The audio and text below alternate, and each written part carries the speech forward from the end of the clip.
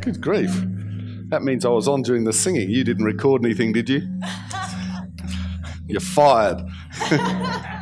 Hey, thank you guys. You can take your seats.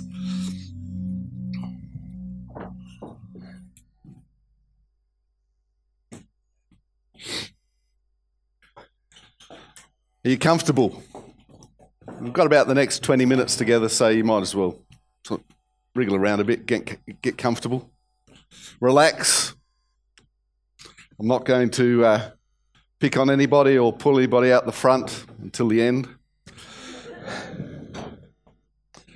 So until that happens, you might as well just chill. Because I want to talk this morning about life. Who likes life?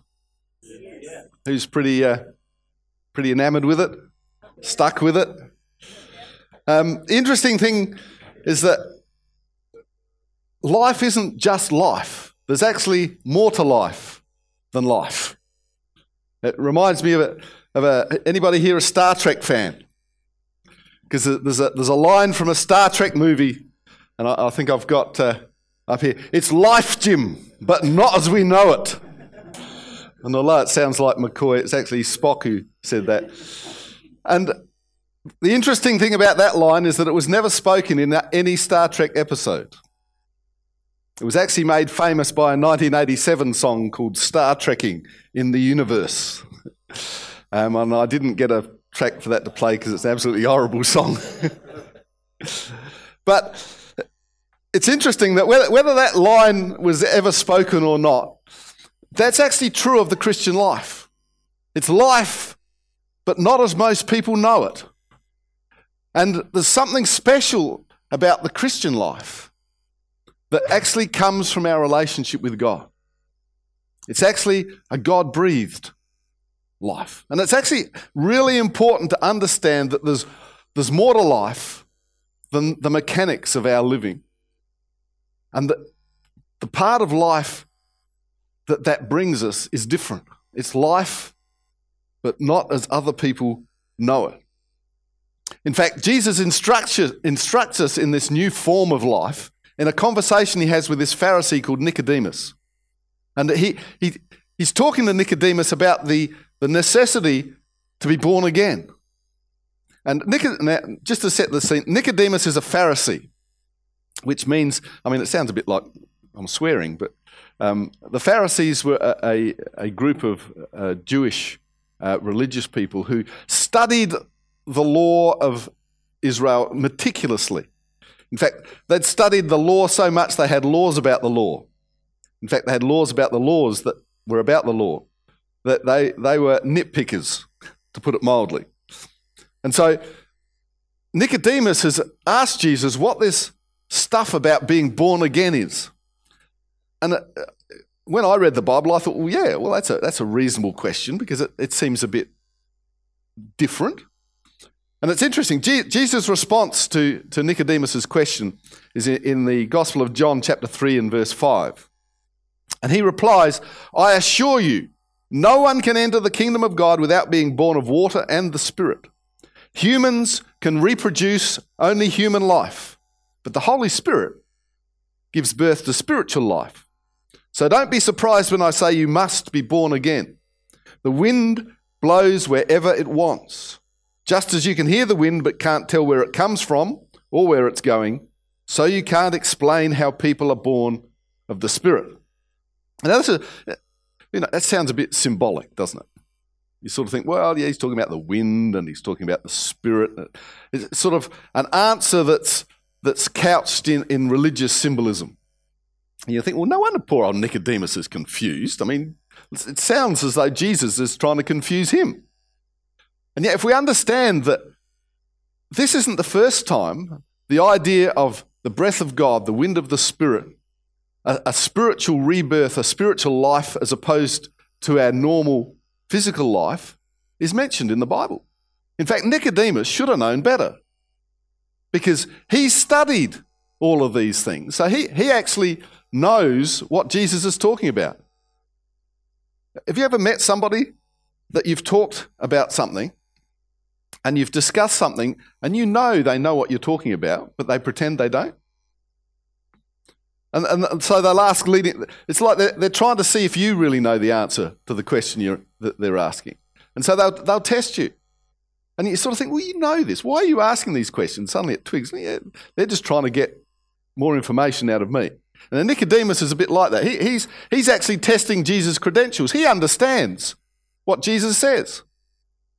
And we know this because if you look, and this ties in, no, I won't ask that question. If you weren't at the prayer meeting on Wednesday, you missed an incredible prayer meeting. And what I'm preaching on today touches quite a bit on what we prayed about on Wednesday night, and about the breath of God and about the purpose and the plans God has for us and the life God has for us. And Brendan referenced this verse in Ezekiel chapter 37, and it's the valley of the dry bones. And I'm going to read it to you. It says, "The Lord took hold of me," and this is a prophecy. So this is Ezekiel being spoken to by God and shown things which have prophetic relevance and relevance. There's a new word.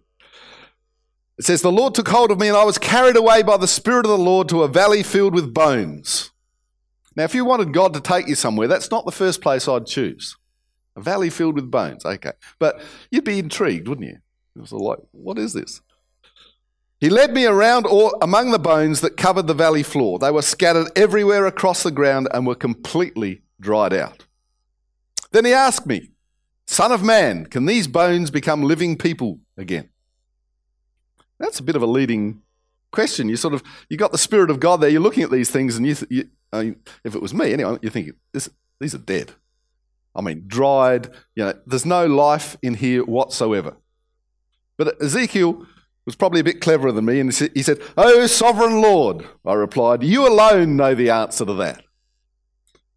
So he was being very clever there. But then the Spirit said to me, "Speak a prophetic message to these bones and say, 'Dry bones, listen to the word of the Lord. This is what the sovereign Lord says. Look, I am going to put breath into you and make you live again. I'll put flesh and muscles on you and cover you with skin. I will put breath into you and you will come to life. Then you will know that I am the Lord.' So I spoke this message, just as he told me. And suddenly as I spoke, there was a rattling noise all across the valley. The bones of each body came together and attached themselves as complete skeletons. And then as I watched, muscle and flesh formed over the bones, and then skin formed to cover their bodies. But they still had no breath in them. Then he said to me, 'Speak a prophetic message to the winds, Son of man. Speak a prophetic message and say, this is what the sovereign Lord says. Come, O breath, from the four winds, breathe into these dead bodies so that they may live again.' So I spoke the message as he commanded me, and breath came into their bodies. They all came to life and stood up on their feet, a great army." You see, we can see, at least I can see, I hope we can all see, that the language being used here is the same as in John chapter 3. He's talking about the breath, he's talking about the wind of the Spirit. And so there's a type of life. I mean, who's ever watched, Return of the Mummy or one of those movies? We've actually seen a cinematic representation of this in a lot of movies where, skeletons come together and get animated and fight you with sword. Well, of course, that doesn't happen here, but he mentions an army, so it might. But there's a form of life, of animation that we can see in our bodies. I mean, one of the first ways of telling if somebody's alive is you can see they're moving. There's a joke about... No, I won't go into that. But movement doesn't necessarily imply the sort of life that Jesus wants us to have. There's got to be something more. And so even though these bones were animated, they had muscle and sinew and flesh, there was not the breath of life in them until he prophesied that breath. There's even talk of it earlier in the Bible. Right back to the beginning of mankind. Genesis chapter 2 verse 7 says, the Lord formed the man from the dust of the ground. So we are composed of the world that God created. He created the world, and that out of that creation, he created mankind.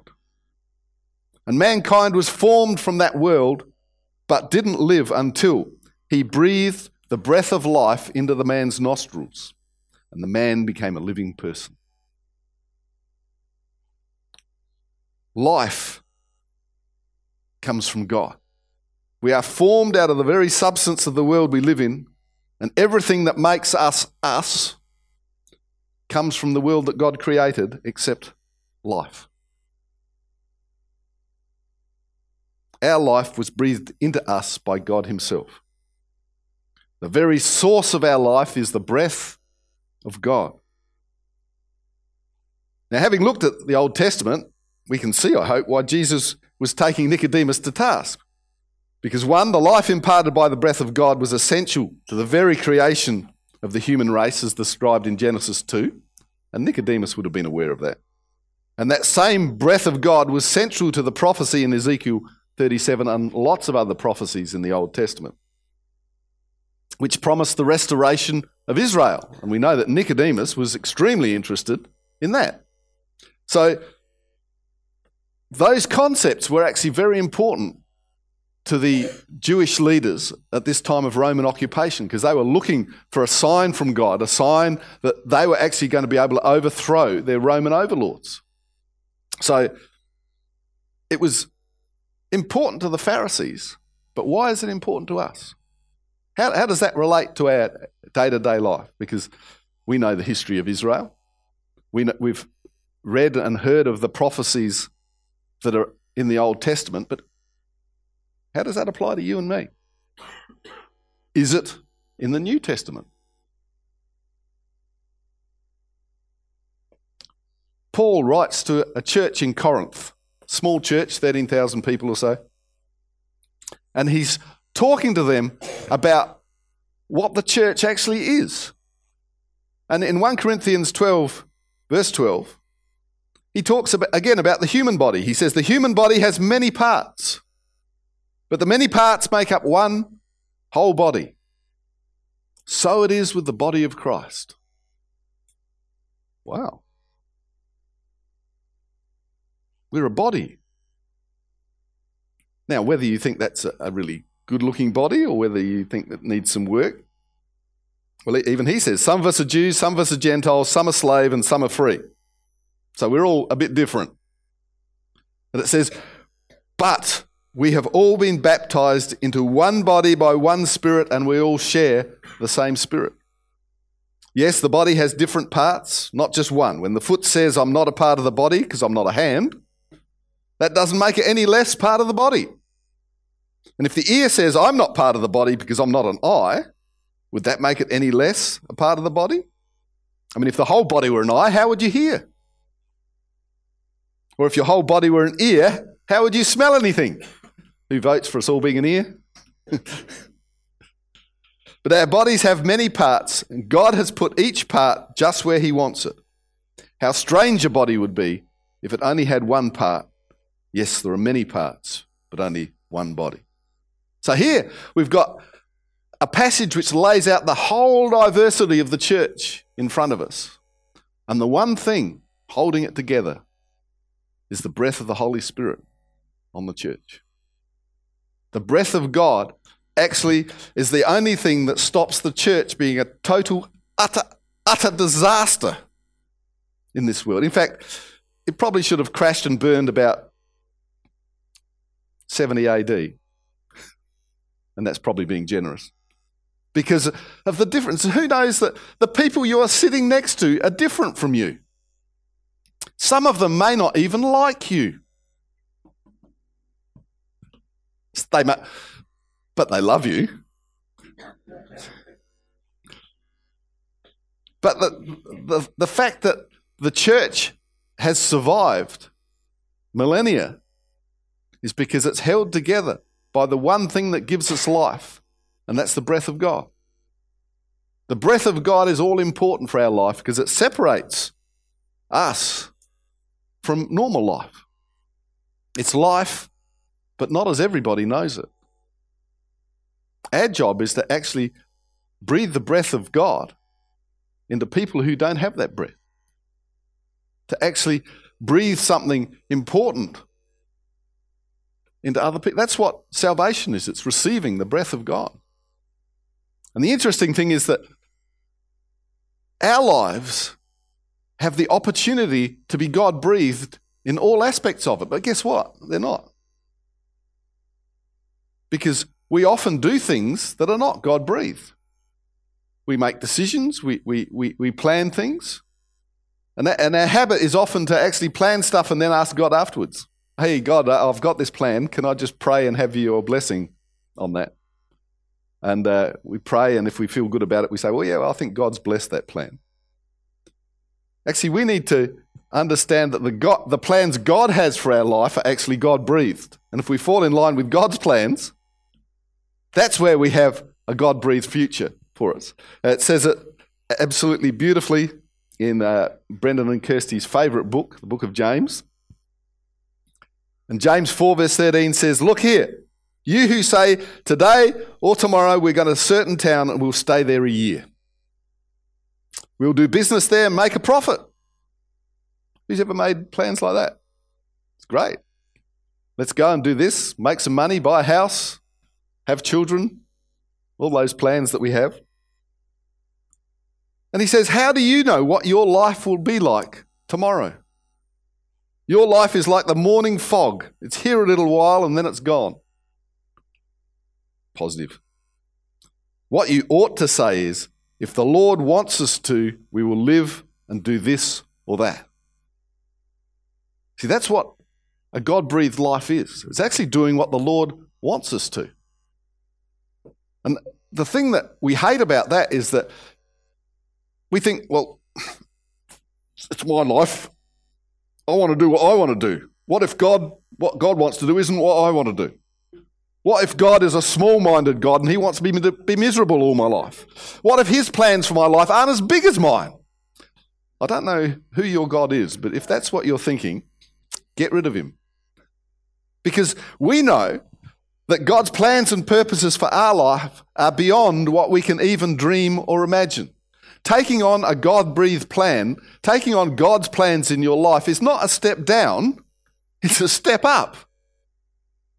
But sometimes we have to change our mindset to understand what that step up actually is.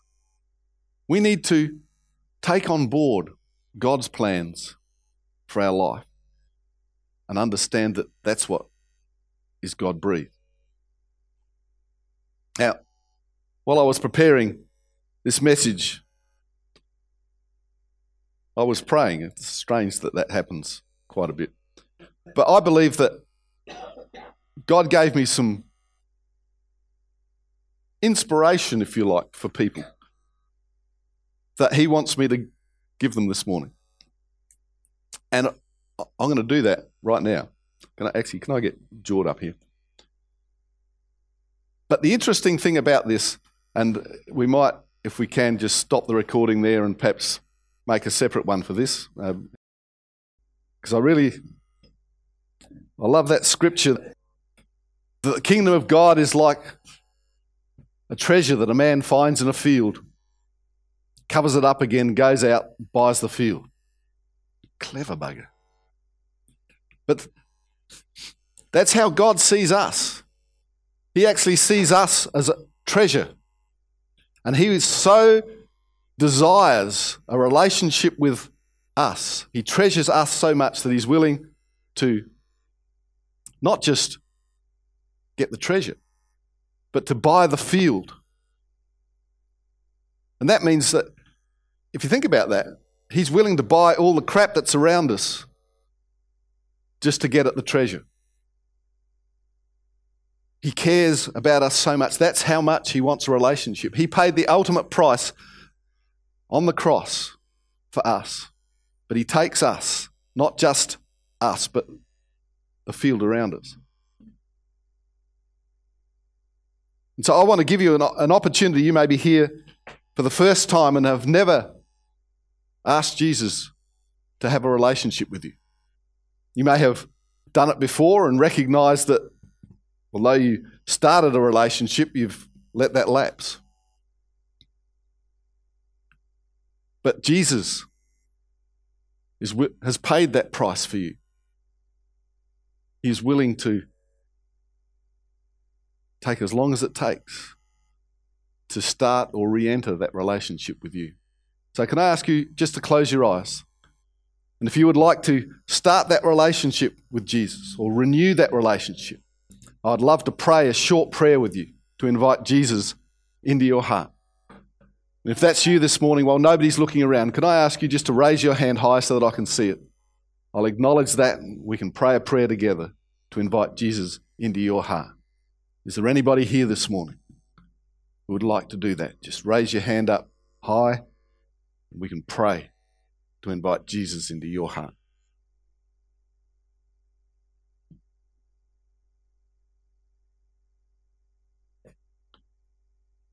Can I ask you all to open your eyes, look to the front, let's just pray together. Let's pray a prayer of thanksgiving and thank God for what He's done, what He's doing, and what He's going to do.